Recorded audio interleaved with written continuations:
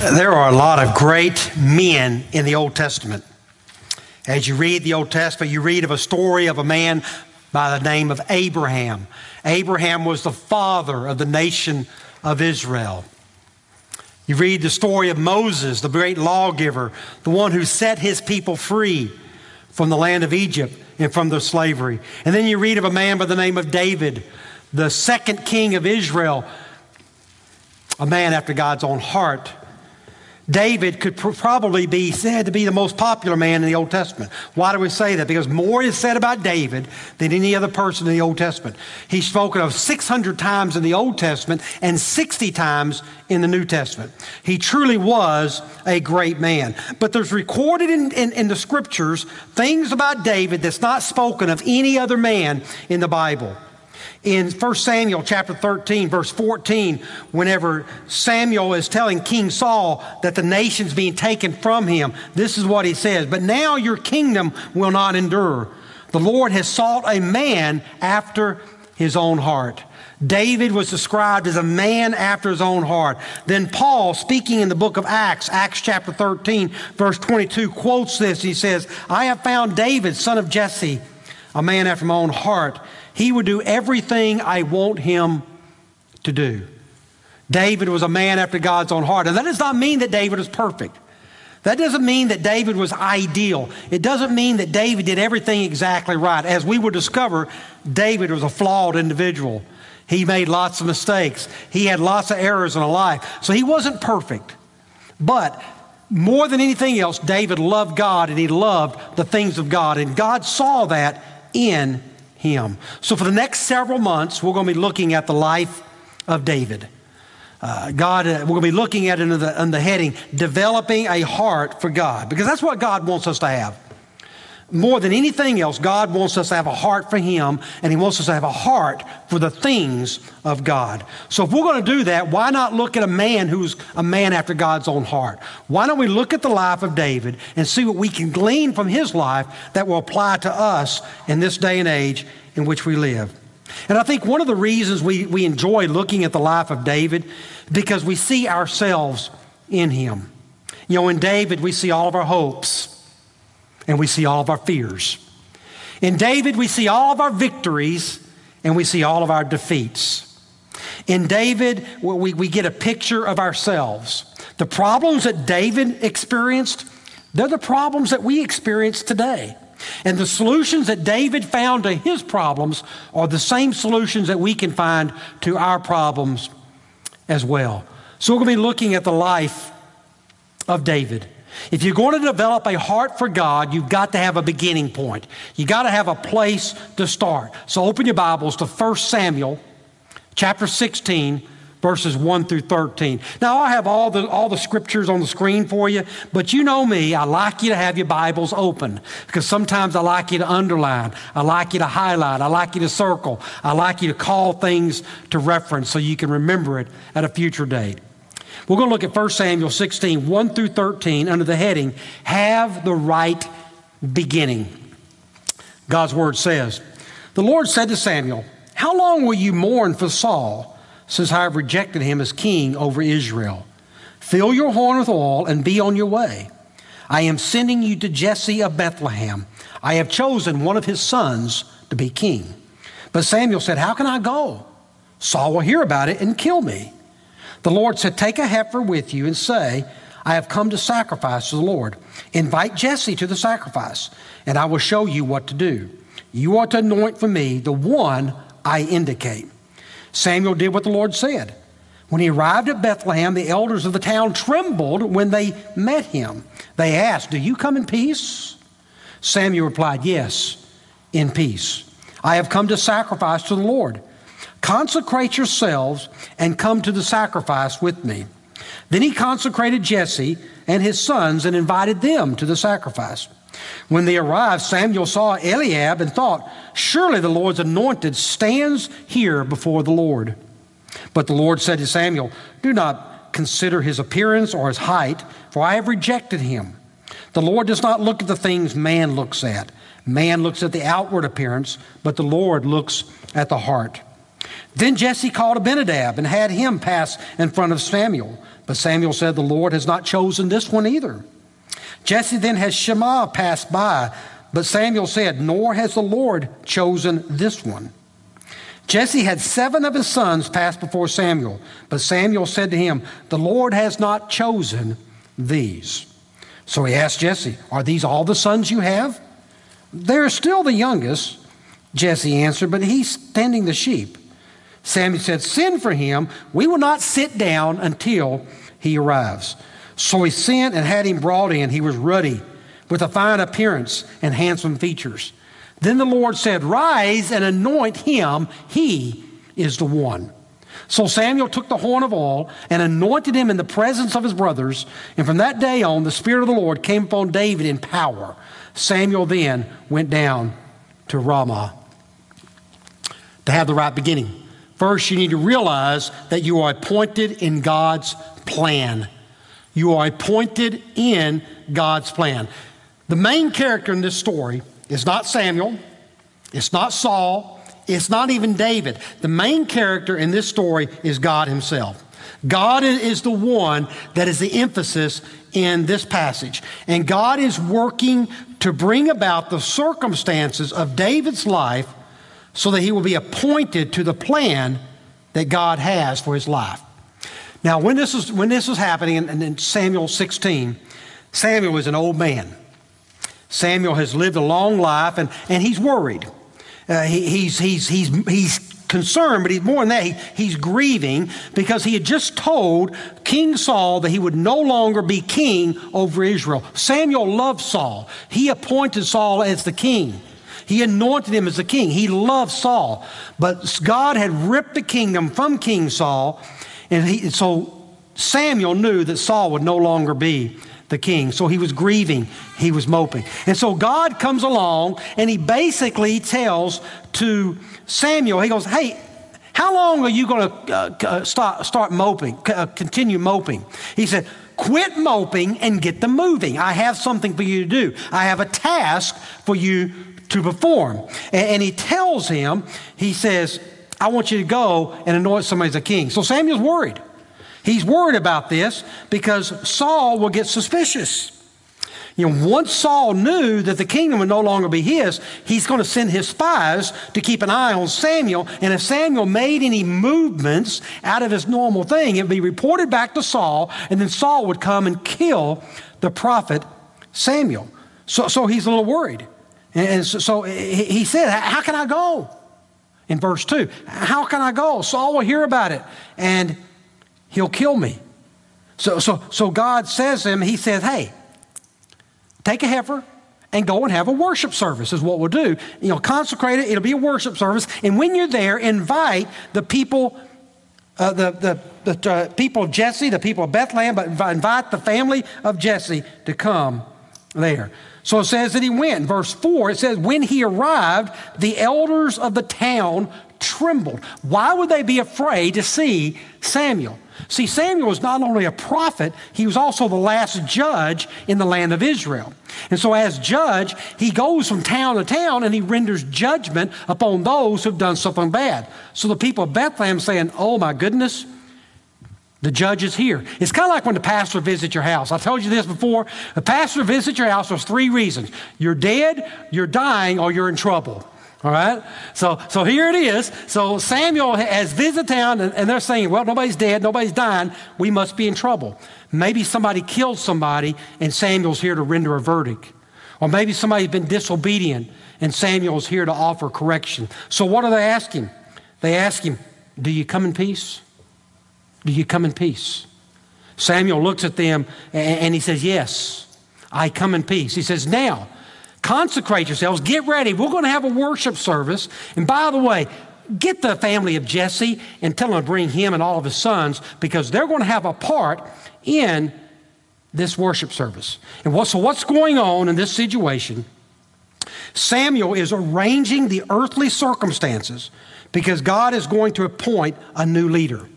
God's already told Samuel he's going to appoint somebody from the house of Jesse to be the next king of Israel. So Jesse begins parading his sons in front of Samuel.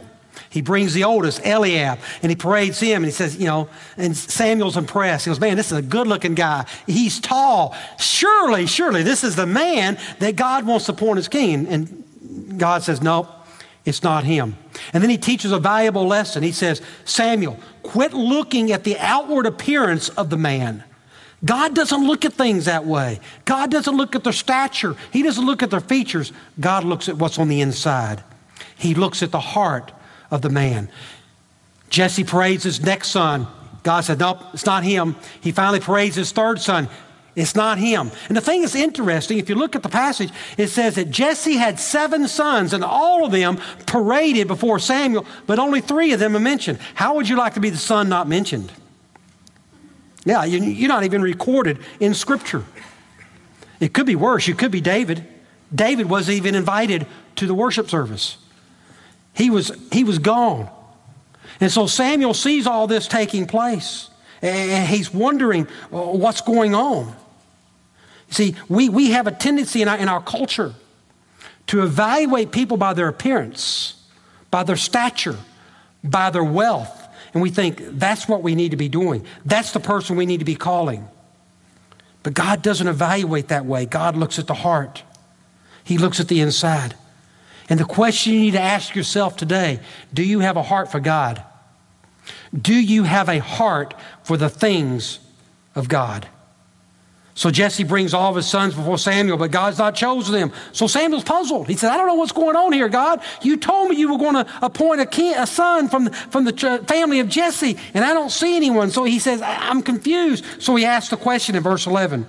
He asked Jesse, are these all the sons you have? I mean, he's seen 7 of them. None of them was it. Something's going on here. And so Jesse answered him. He said, well, they're still the youngest, but he's tending the sheep. You almost get the impression that David didn't amount to much. He wasn't even important enough to invite to the service. Well, he's the youngest, but he's out tending the sheep. What can you do with him? And then I love what Samuel says. He says, send for him. We will not sit down until he arrives. I love that. They were in a worship service. Do not sit down to arrive. It must have been a contemporary worship service. They had to stand. And so I can imagine, go get that guy so we can sit down, would you? So they go and get him. They bring him in there. That's what verse 11 says. He said, send for him. David's own father must not have thought much of David to not have him there. Probably about this time, David's probably 16, maybe a little younger, maybe a little, but around 16. He's kind of the runt of the family. He's the baby of the family. And everybody knows, well, I'm not going to go there. Everybody knows how good the baby of the family is. Right, Abby? I'm the baby. How many babies of the family we got? Yeah, we know we're special, right?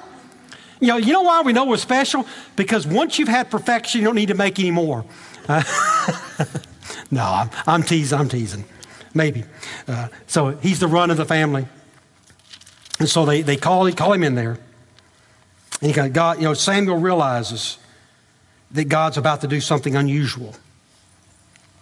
Sometimes you and I get this idea that God has forgotten us. He's not really going to use us. He doesn't really have a purpose. He doesn't really have a plan for us. But I want you to know something, my friends. Before you were born, before you were even a twinkle in your mother's eye, God had a plan for you. God had a purpose for you. God created you for a reason. God devised a plan for your life, and He's working out the circumstances of your life in such a way that one day you will fall right into the groove of God's plan for your life. That's the way God is designing it. So if you want to develop a heart for God, first, realize that you are appointed in God's plan. Second, realize that you are anointed by God's presence. I imagine that David's day started like any other day. He had no idea that he was going to be appointed king. He had no idea he was going to be participating in this. And I'm sure we often feel the same way. You never know when God might choose you. You never know when God might call you. You never know when God might pull you out and say, I've got a special task for you. Who knows what was going through David's mind? We get nowhere in Scripture does it ever say that David was in his prayer closet praying, oh God, make me king of Israel. Oh God, let me be king of Israel. You don't see that anywhere in Scripture.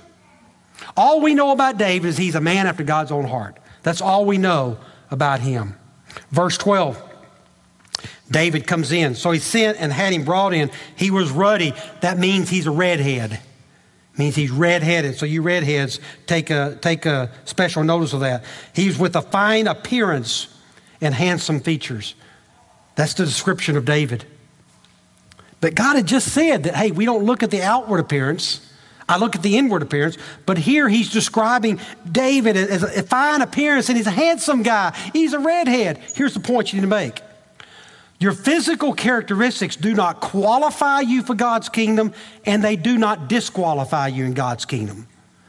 It's not an advantage over anyone else. It just does not matter. It's not a factor. We think that God only calls people that have a great personality. We think that God only appoints people that are good looking or people that work well with other people. But the real qualifications of a person that God is calling is, do they have a strong love for God, and do they have a love for the things of God? That's what God's looking for. That's what he wants. So in verse 12, then the Lord said, rise and anoint him. He is the one. The minute he walks in the room, God tells Samuel, he's the one. Hey, Samuel, that's the guy. That's the one I want you to anoint. Can you imagine what his family was thinking? Here's the youngest son, the least prominent in the family, but God's chosen him. God says, I'm going to use him. He's going to fulfill my purpose. You see, God knew something about David that maybe even David did not know. God knew that David had a heart for God and the things of God. And it's almost like whenever David walks into the room, God reaches over and puts his arm around Samuel and says, Samuel, that's the guy. That's the one. Anoint him. You see, God told Samuel before he ever told David about that. And sometimes that's the way God works. I remember when I was a young adult, we had to take a group of kids to a mission trip to a youth camp in Falls Creek, Oklahoma. And we came back on a Sunday night. We were having what they called an afterglow, where all the students would stand up and talk about what camp meant to them, and how much God changed their life and all that. It was just a great time. And we wrapped it all up. I spoke for about 5-6 minutes, just kind of wrapped it up and walked them through what we did and how God shaped our lives. And then at the end of the service, all the parents and all the adults came by and hugged all the kids. Oh, that was so wonderful. I was so blessed. I'm so glad. And then one lady came to me. Her name was Leota Smith. I'll never forget Leota. She was the wife of the youth director, not the youth pastor, but the youth director. And she came up to me like this, and then she stuck her finger in my face. And she said, you know what you need to be doing, don't you? And I kind of, yes, ma'am. What she was saying, Bruce, you surrendered to preach when you were a teenager and you ran from God. You know what you need to be doing. And from that moment on, I began the process of pursuing that calling that God had placed in my life. But you see, God told Leota Smith, or affirmed in Leota Smith, what I needed to be doing long before I got the sense of it. See, I'm kind of one of those guys that God has to hit me with a 2x4. Don't go out and get any, by the way. That's a metaphor, okay? He kind of hit me hard for me to grasp it. It was the same way. It's kind of the same way with David. God whispered to Samuel, Samuel, he's the one. He's the one that I've appointed. I want you to anoint that individual. Isn't it amazing how God puts his hands on people? He chooses the most unlikely people. Sometimes he chooses the runt in the family. No one thought David would amount to anything. No one even considered David as a possible candidate, but yet God chose him. In verse 13 it says, so Samuel took the horn of oil and anointed him in the presence of his brothers. Now stop and think about the ramifications of that. Here's the youngest son, the youngest brother, who's probably always picked on by the older brothers, because that's what you do with the baby. You pick on him. You give him a hard time. And they anoint him in the presence of his older brothers, in the presence of his fathers. This is the one I've chosen. I did not choose you. I chose this one. I selected this one. Why? Because he has a heart for God. And he has a heart for the things of God. And here's the thing I want you to grasp. He anointed him in the presence of his brothers, and from that day on, the Spirit of the Lord came upon David in power. Here's the thing I don't want you to miss. Those whom God appoints, God anoints. If God appoints you to a task, He's going to anoint you for the task. God will do that. He did that for David. If God gives you a job to do, He's going to give you the ability, He's going to give you the power to do it. When you see this idea of the anointing of the oil, don't think there's any magical formula in that. It's always symbolic of the anointing of the Holy Spirit on the task. He anointed the oil, and immediately the Holy Spirit came upon David, and from that day forward, he began working in the power of the Holy Spirit. That's what he's trying to get us to understand. The Holy Spirit will anoint you. The Holy Spirit will equip you for the job that God has given you to do. If God wants you to do it, He's going to anoint you to do it. He's going to give His Spirit to do it. I'm not talking about, we have the Holy Spirit, but it's just that power that God enables you to have through the Holy Spirit. He will give a special touch for that task. He will enable you to fulfill the task He has for you.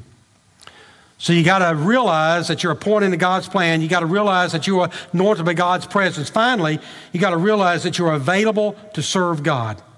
Now, David's been told, you're going to be the next king of Israel. What do you think David did? You think David went down to the local tailor and got himself custom made for royal robes? Maybe he went to the local crown shop and said, hey, I need a crown. I would like 10 jewels in it. I'd like it to look good. I want it fit my head. Did you do that? Or maybe my favorite, he got little calling cards printed up. David, future king of Israel. No, he didn't get any of that. What did he do? We find out where he's at in verse 19. It says in verse 19, when they needed to find him, he was with the sheep. He went right back to doing exactly what God had called him to do. He went right back to the sheep. He went right back to the job that God had given him in the first place. There's no miracles that occurred. There's no sounds in the sky of trumpets blaring. As soon as David was anointed as king, there was no red carpet rolled out for David. He was told, God has a special plan for you, David. You will be the king one of these days. But he went right back to the task that he had before he was anointed. Why is that? Because God needs to teach David some things. He needs to prepare David's heart. He needs to prepare him to learn some things. So while he's tending the sheep, God is going to teach things to David to prepare him to be the king. But he had to wait. He had to wait till God brought that about. So David's busy tending the sheep. And a need arises in the country of Israel. We pick up the story in verse 14 through 17. Now the Spirit of the Lord had departed from Saul, and an evil spirit from the Lord tormented him. Saul's attendants said to him, see, an evil spirit from God is tormenting you. Let our Lord command his servants here to search for someone who can play the harp. He will play when the evil spirit from God comes upon you, and you will feel better. So Saul said to his attendants, find someone who plays well and bring him to me. So this is the situation. This is what's going on. It's one of the saddest parts of the Bible. Here's King Saul, who had everything given to him. He was made king over Israel, the first king in Israel. God laid his hand of approval upon him. And Saul could have accomplished great things, but Saul became disobedient several times, and he began to go a different way instead of the way that God wanted him to do. So God said, I'm going to take the kingdom from you. So God took the kingdom from him. He removed his Holy Spirit of his presence from him, and he allowed a demon, he allowed an evil spirit to torment him. And the only way they could find any way to soothe him was they needed to find somebody that was good musically. So they said, find somebody that can play the harp. Locate an individual that can play the harp. That's what it says in verse 16. Search for someone who can play the harp. So they looked. Who do you think they found? They found a young man by the name of David. Now, we don't know how much time has happened between these episodes. Probably David is in his late teens, early 20s when this happens. But they find him. Verse 18 begins to describe him. I've seen a son of Jesse of Bethlehem who knows how to play the harp. He's a brave man and a warrior. He speaks well and is a fine-looking man. I mean, look at the way they describe this guy. You know, he's there working the sheep. They say he's musical. He has military ability. He's a good leader. He's a good speaker. He's a good-looking guy. You know what all the girls are going, oh, be still, my beating heart. I mean, this guy, he's a 10 out of 10. This guy is excellent. I know God said he doesn't look at the outward characteristics. That's just a full package. It doesn't matter what he looks like. It doesn't matter his musical ability, his military matter. What matters is the next phrase, and the Lord is with him. That's the key to understanding David. If I was you and I was taking notes right now, I would underline that passage. I would highlight it. I would circle it. I wrote out beside my Bible, the key to David. The Lord was with him. The Lord was with him. Listen, that's what matters. Whatever you may have, the thing that really matters is that the Lord is with you. Let me ask the question, is the Lord with you? Do you love the Lord and do you love the things of the Lord? Here's a man who's appointed to be king. He knows it. And his first job, his first assignment is to be associated with a backslidden king. David is faithful.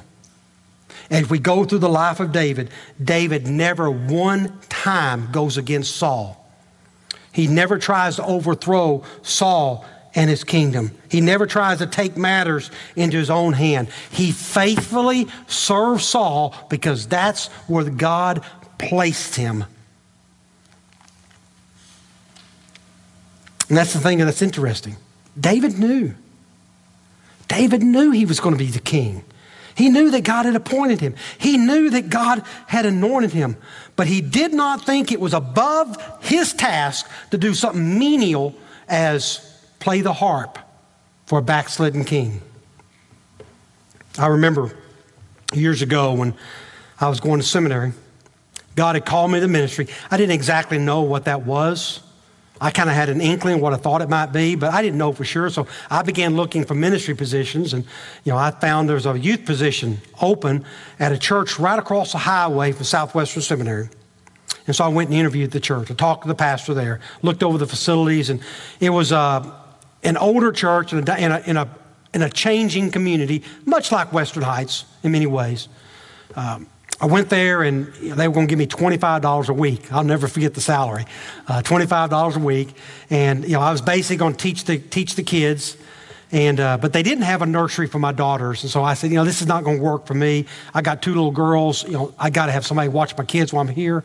And so it did not work out. But I'll never forget what the pastor told me. This is a paraphrase, pretty close.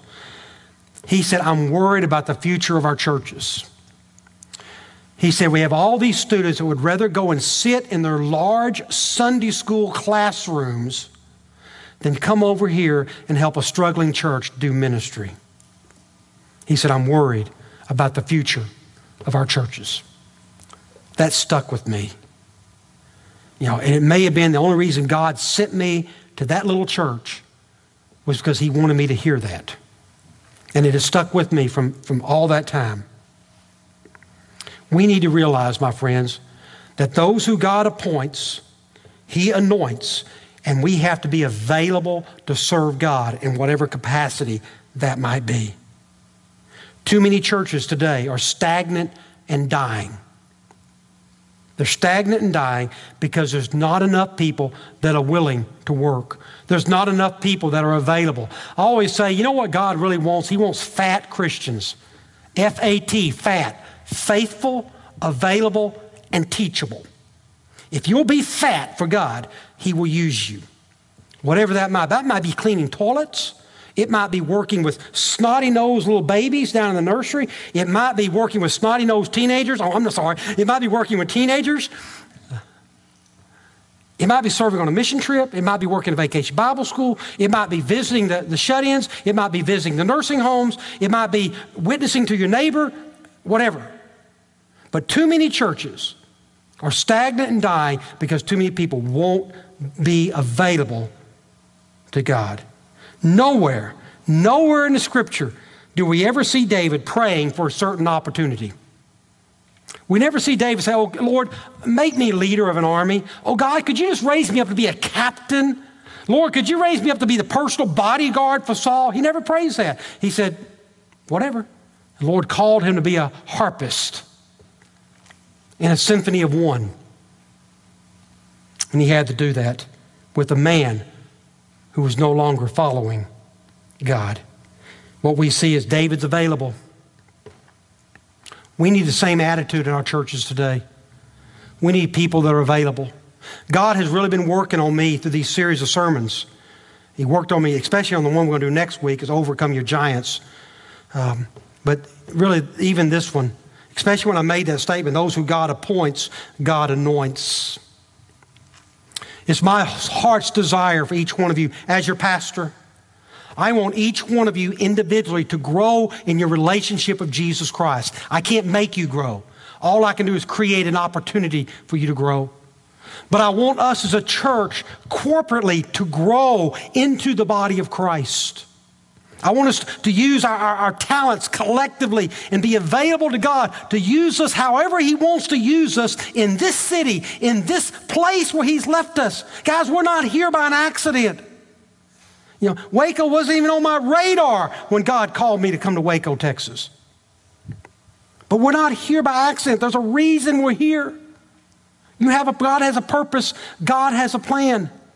And so I determined as a pastor, I'm going to work with the people. I'm going to try my best to motivate you and inspire you and encourage you and give you opportunities to serve the Lord. But listen, if you don't want to serve, and listen, if you don't want to be a part of that, I'm still going to love you. But I'm going to work with those that want to serve. And I'm going to work with them, and we're going to move forward, and we're going to make decisions for the kingdom of God, not for the kingdom of man. But I want you to know God has a place. God has a purpose. Those He appoints, He anoints, but we have to be available for Him. If we are going to develop a heart for God, then we got to start the right way. We got to start off right. We got to have the right beginning. Do you realize that God has appointed you? The minute you were called to be a follower of Jesus Christ, God appointed you on mission with Him. It wasn't He said, okay, I'm going to call you to be my follower. Oh, but you don't have to do anything. No, He's called you to be on mission with Him. The minute you were saved, the minute you said, I confess Jesus Christ as Lord and Savior of my life. Don't forget that phrase, Lord. You didn't just confess Him as your Savior. You confessed Him as a Lord. And when you confess Him as Lord, it means that you don't have any plans. All your plans are dictated by God and God alone. He said, Lord, I'm choosing to follow you. The minute you do that. So God has a plan. God has a purpose for you. He appoints you. He anoints you. Now you got to be available to serve God. In a moment, we're going to have a time of invitation, a time when you respond to what you've heard. I don't know how God is speaking to your heart as the praise team comes on up. I don't know how God is speaking to your heart. I can't tell you what God has said to you. All I can tell you is what God's word says. Just like God can use David, He might use you. No, He will use you. Do you have a heart for God? Do you have a heart for the things of God? Because that's what it's going to take to develop a heart for God. So we're going to pray. I'll be here at the front. Kip will come up. He'll be here. Maybe you want to pray with somebody. You just want to get some counsel. You just want to talk. We'll be here for you. Maybe somebody wants to say, hey, how do I get in on this God thing? We'll tell you how to do that. Whatever decision God would lead you to make, we want to invite you to come. As we stand together, I'm going to lead us in prayer.